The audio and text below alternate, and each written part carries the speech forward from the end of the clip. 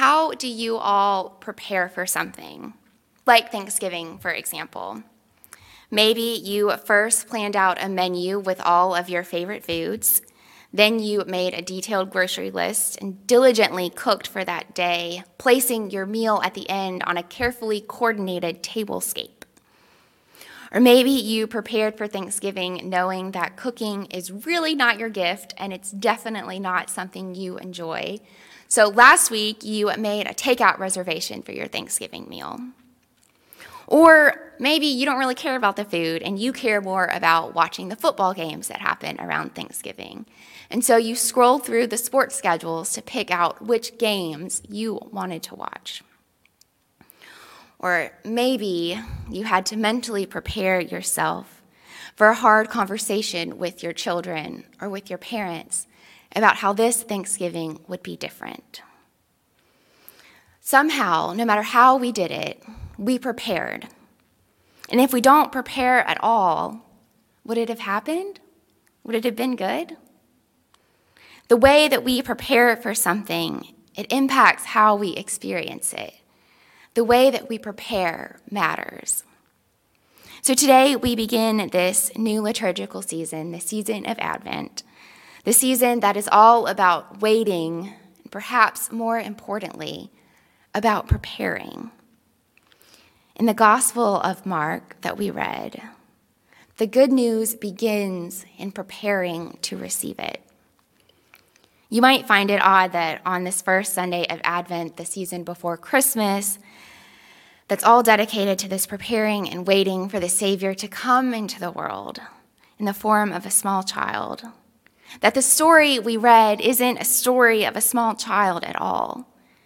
There's no angel coming down to Joseph and Mary in Mark's Gospel. It's not a story of a young couple traveling and being told that the inn is full. It's not a story that begins with a long genealogy that explains exactly how Jesus is a child of Abraham. It's not even a story where the angel appears to Elizabeth, John the Baptist's mother, before appearing to Mary. Mark's gospel is straight to the point. Mark begins his telling of Christ's story with an announcement that what follows is indeed the good news. And it happened just as it was written in the prophecies of Isaiah. I will send a messenger ahead of you who will prepare your way. A voice of one calling in the wilderness, prepare the way of the Lord and make straight paths for him. So John the Baptist, or John the Baptizer, as some like to call him, is doing that very work, saying, prepare the way for the Lord.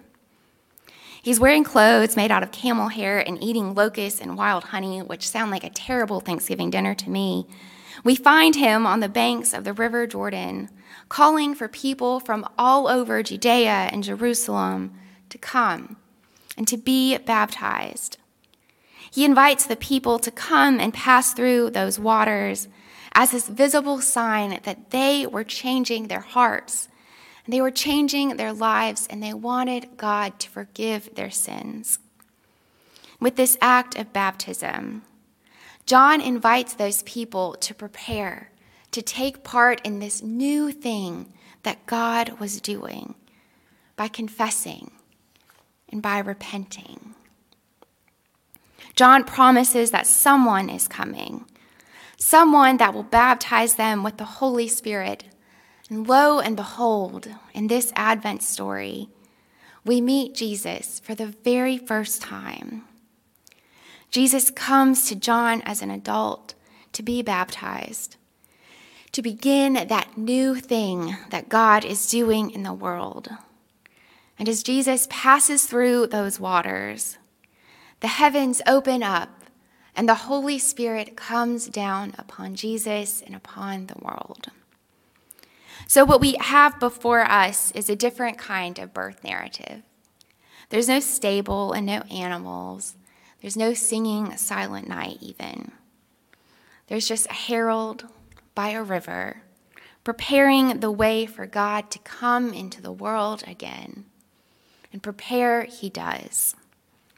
See, for Mark, the good news of Jesus Christ begins in that preparing. It begins with John at the river inviting the people around him to confess and to repent. John invites them to prepare for God, to prepare for Jesus, and to prepare for the Holy Spirit. For God is coming indeed. Mark's gospel is generally considered to be the first gospel that was ever written down. And there's plenty of speculation as to why Mark didn't include a birth narrative. Some think that perhaps he just didn't know of one, but others think that that just wasn't the beginning of the good news. That wasn't the beginning of the story. Some people also think of Mark's gospel as a passion narrative that has a long introduction. And I think this is probably true because for Mark, the good news about Jesus isn't so much about how he came into the world, but it's about what he did. Mark's gospel points towards the redemption of humanity that happened in Christ's death and then in his resurrection. So the good news starts in the herald that prepares the people to receive Jesus, to receive the good news that was about to come for them. And friends, when Mark was writing, the people that would have heard these stories and read them, they were people that wanted and needed to hear the good news.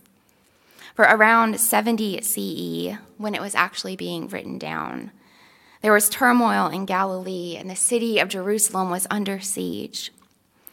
So that writer, whoever wrote Mark's gospel, shares the good news of Christ by first telling people how to prepare to receive that good news. He tells them that they can prepare by the waters of baptism, by confessing and repenting the brokenness of the world and asking God for forgiveness. So how is it that we prepare to receive the good news that Christ brings us this season?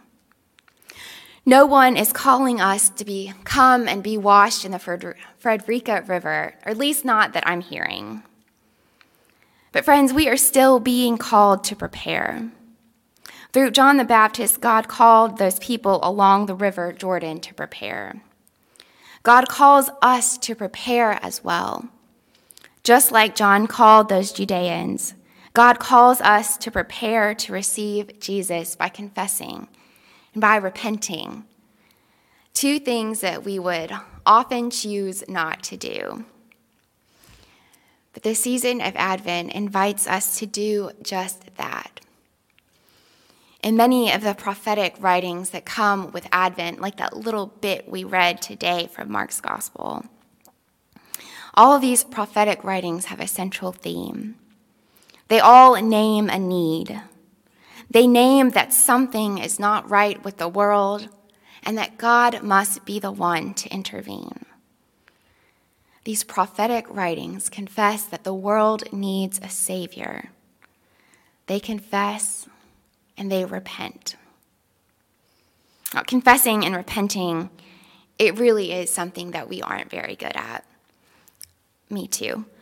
We like to put on this armor and walk around like there isn't a thing in the world we need. We act like we don't need God, but we do. Friends, we need God.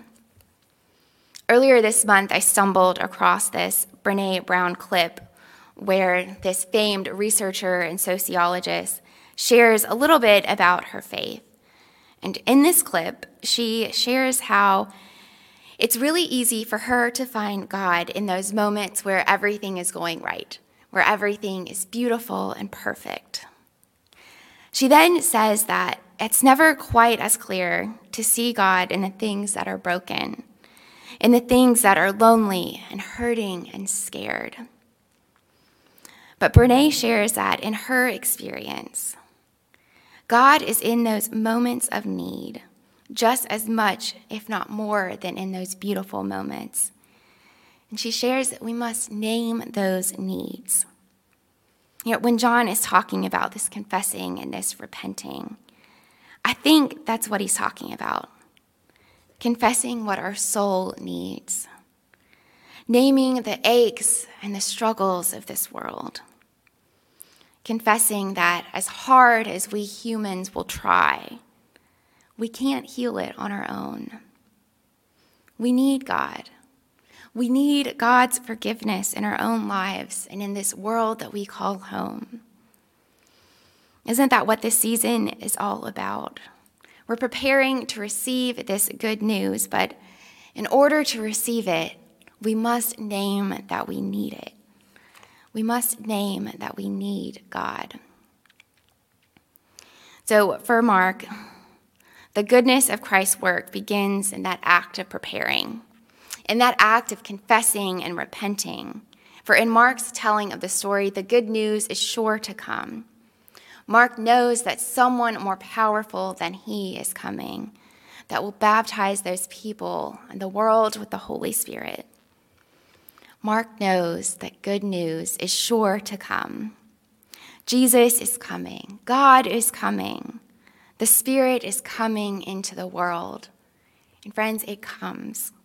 Jesus approaches John to be baptized too, and the heavens open up as that Spirit pours down into the world. Friends, in this season of Advent, consider how it is that you prepare to receive the good news of our Savior's arrival into the world again. Prepare by confessing. Confess the needs of this world. Name those things that you wish you could do better.